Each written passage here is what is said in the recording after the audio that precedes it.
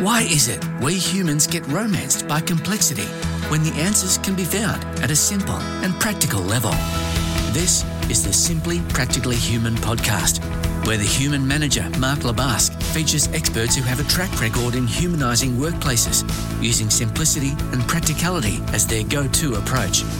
It's all about getting back to what it is to be human and watch workplaces thrive rather than just survive.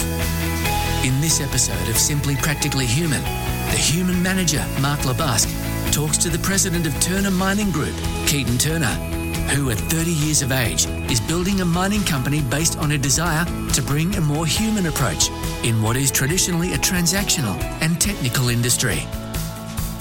Today, I'm delighted to be joined in this episode by the president of Turner Mining Company, Mr. Keaton Turner, all the way from Bloomington, Indiana. Now, Keaton is about 30 years of age and has really, as he said, been playing in the dirt and with Tonka trucks and Tonka toys since he was a young fellow. And 2 years ago, he started up his dream, which was to create a mining company with a difference in the USA. Starting with one person and now 2 years later with over 250, Keaton will share 3 of his simple tools and tips on how to humanise work, even in one of the toughest industries in the world.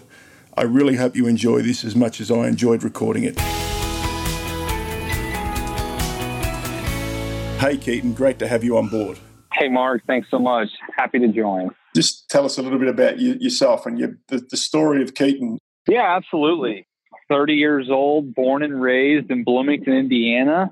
Grew up, always knew I wanted to, play in the dirt, so to speak. I love Tonka trucks and was all the time outside. And so I kind of thought as I got older and went through high school and went on to college in Indiana State that I wanted to get into vertical buildings and kind of leave my mark on the world with commercial buildings.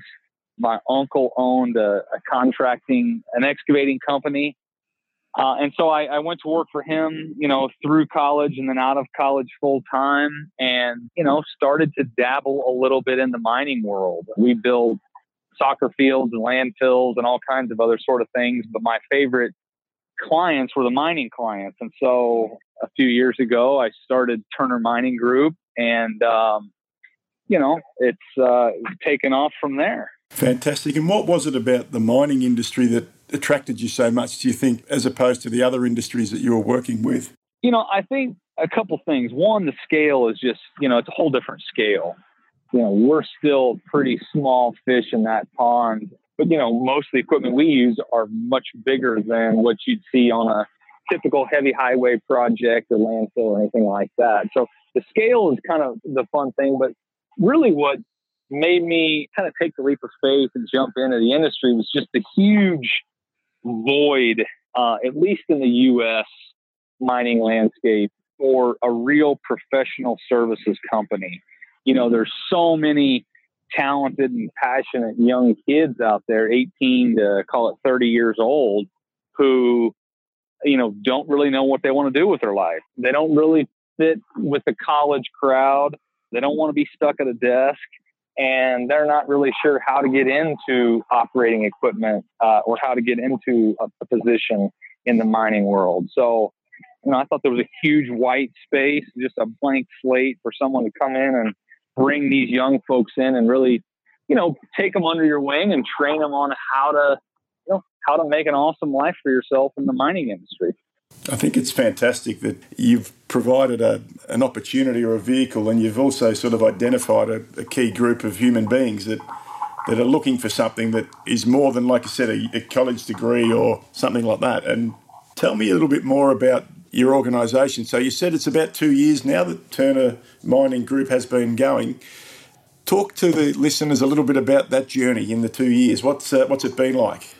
Oh man, it's been more than anything I'd ever dreamed of. I've kind of always had entrepreneurial tendencies. Both my parents are entrepreneurs. And so, I always kind of had that in the back of my mind. It was never something I really thought would turn into what it has. We started 2 years ago, about 26, 27 months ago now.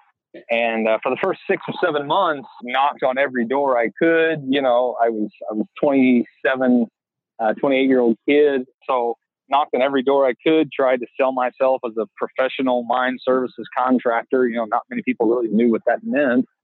And so I went for, really about 6 or 7, almost 8 months with a lot of no's, knocked on a lot of doors, called a lot of people, quoted work really competitively. And it was just real tough to gain any traction. Finally, one day I got somebody to bite.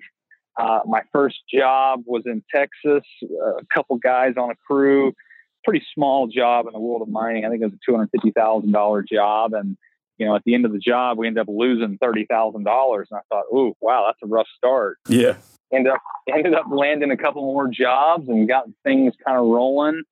About a year in, landed one real big contract that kind of set us on our way. And, now we're almost 250 employees and, working coast to coast for the largest producers in the U.S. and having a whole heck of a lot of fun. And what an amazing story. And, you're sharing about knocking on lots of doors and, getting lots of no's. And what sort of advice would you have for some of our listeners, maybe some of the younger ones that are trying to either create a startup or go with an idea or a passion that they have when they continually get knocked back? What 1 or 2 things could you share with them that you learnt over that first year? Well, I think what really finally gained us all of our traction was just doing things differently. So many industries out there, especially here in the U.S., they're old industries and they're stale. Mining is the same. Most of the people in the mining industry, I think the average age, I was in a presentation the other day, the average age of a miner here in the U.S. is 52 years old.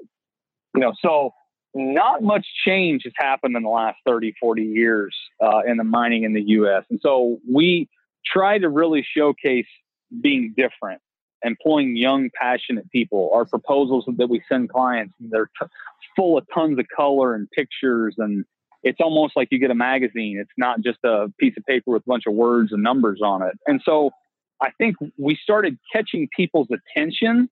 Every time we got a new project, we would showcase the people that we were hiring, the relationships that we were building with the dealers that were servicing the equipment. We've never yet paid for an advertisement, and we've never yet broadcast our services. Hey, this is what we do. Hire us to do this.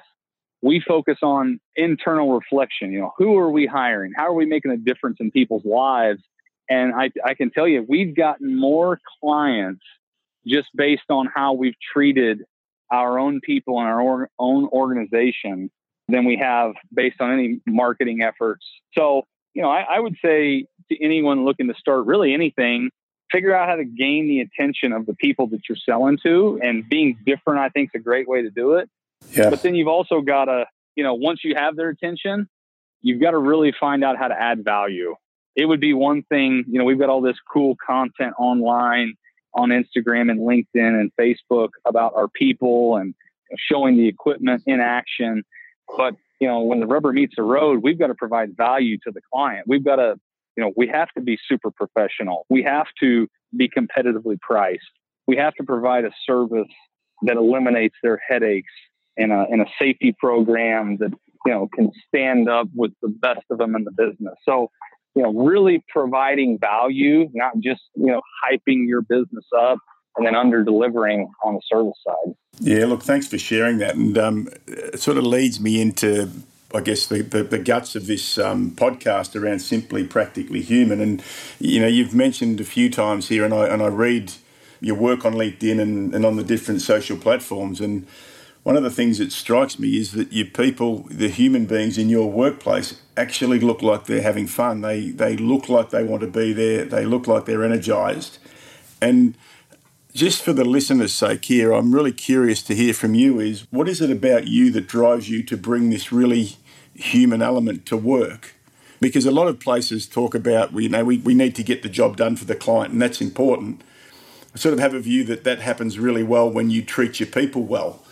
So I'm interested in, what's the driver for you around the way that you really treat those people so well? Well, I think, for me, it's always been a pillar just in life. And then when I started the business, I was like, oh, it's natural. It's got to be a pillar in what we do in the business. Life is so short I'm 30 years old. At best, my life's 30% over, probably more like 40% over. So I got to have fun with what I'm doing. And I want everyone that works for us to have fun. I don't really want it to be a job. I want them to work hard because they love what they're doing and they're excited for Monday morning, not dreading Monday morning. And so, we talk about it all the time. Almost all the content we put out there is about having fun and loving your coworker and loving your job. And, every single day we leave money on the table. We put our folks up in really nice apartments with workout facilities and pools, and we fly them all over the country. I just covered the cost for one guy to go visit some family that I didn't have to do. It's $1,000. I could have saved that and we could have spent it on a golf trip or something. But I understand how short life is, and I've fully recognized that someday they're going to put me in a little box and then stuff me in the ground, and how much money I've made is really not going to matter to anybody. Really what matters is how I've impacted people. And I don't say all that to be humble. I just say it because I've finally, it's taken me a while in my life to realize it, but I've finally realized that, it really doesn't matter how much money you make. It's not going to make you happy.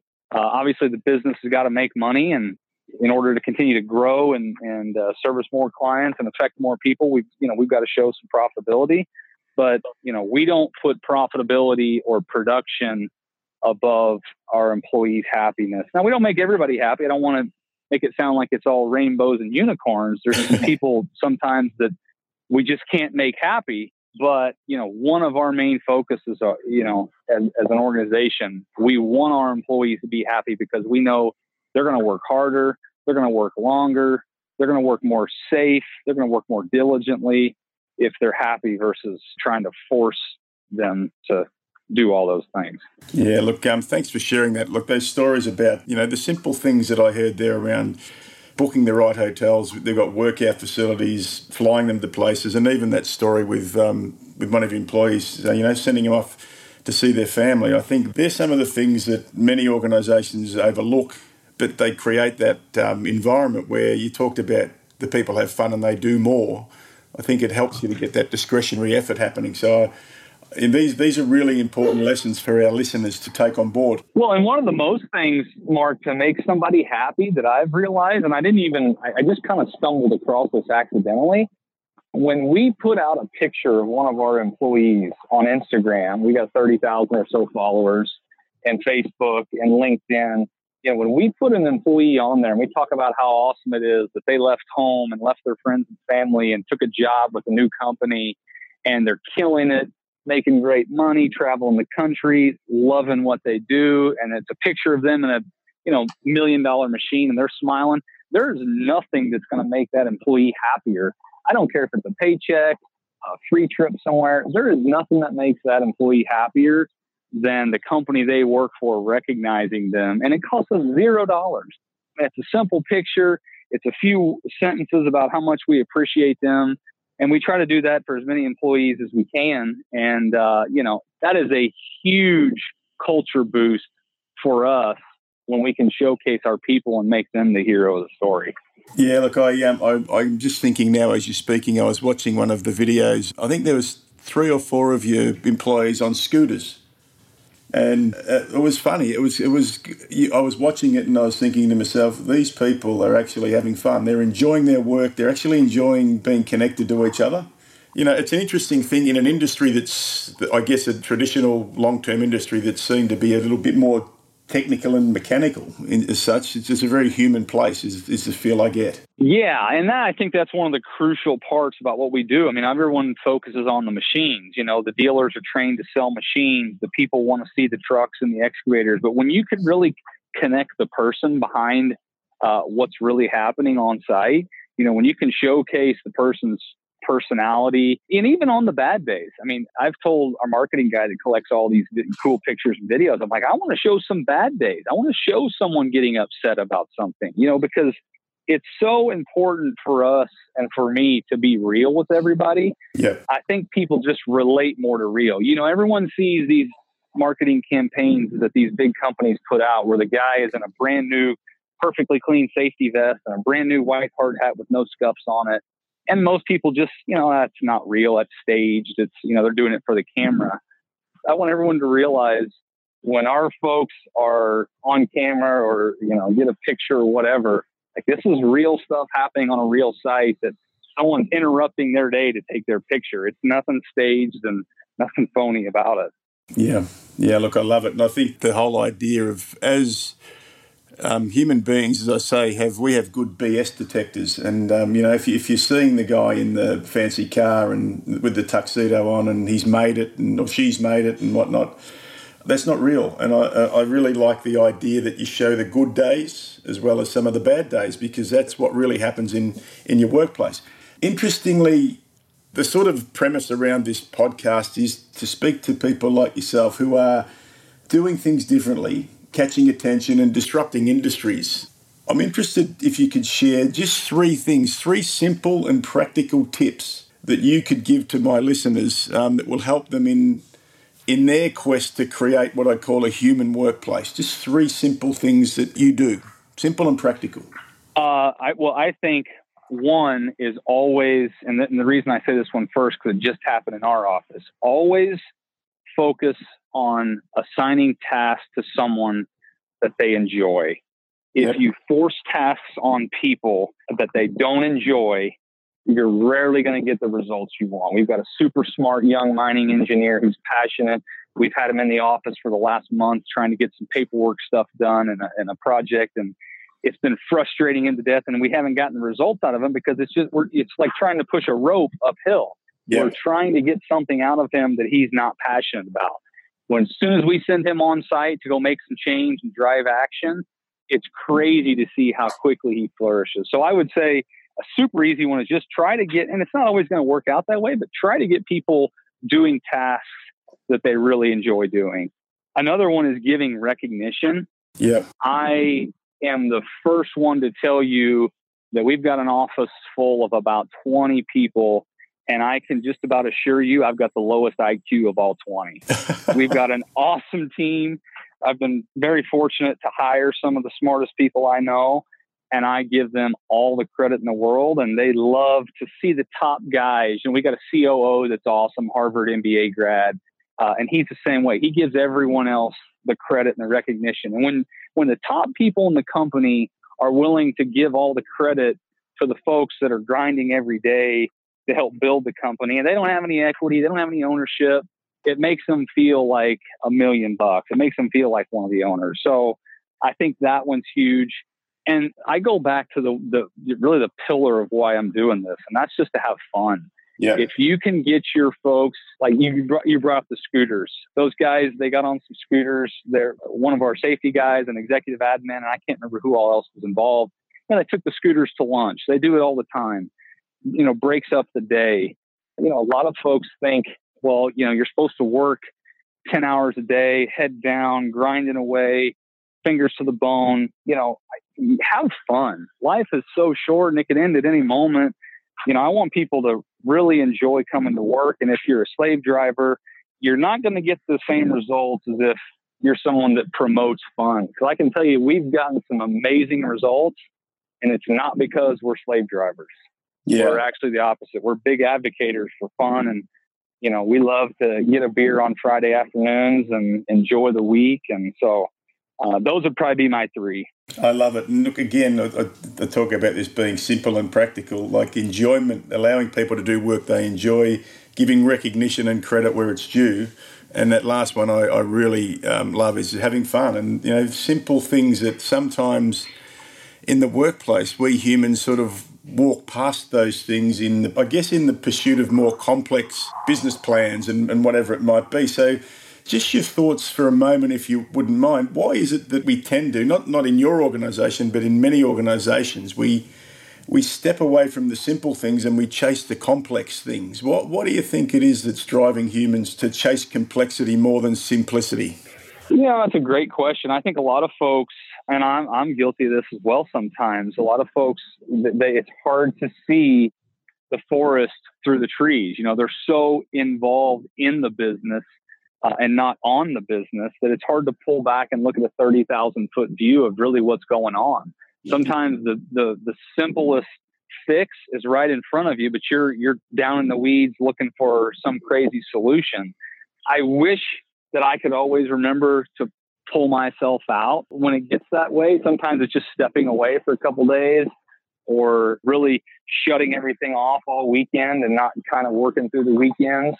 But it's a super common problem. There's so much information fed to us every single day through our smartphones and our laptops.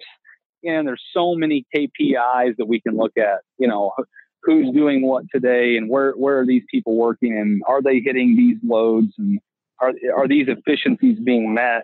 Sometimes it's just a simple call to the guy that's running the project and saying, hey, let's talk about things. What's going on? I want to hear what stresses and what headaches you have. And just by listening to them talk for a few minutes, they get it off their chest. They're like, wow, I feel a whole lot better. I'm ready to go tackle it. And that person the whole time knew the solutions to his problems.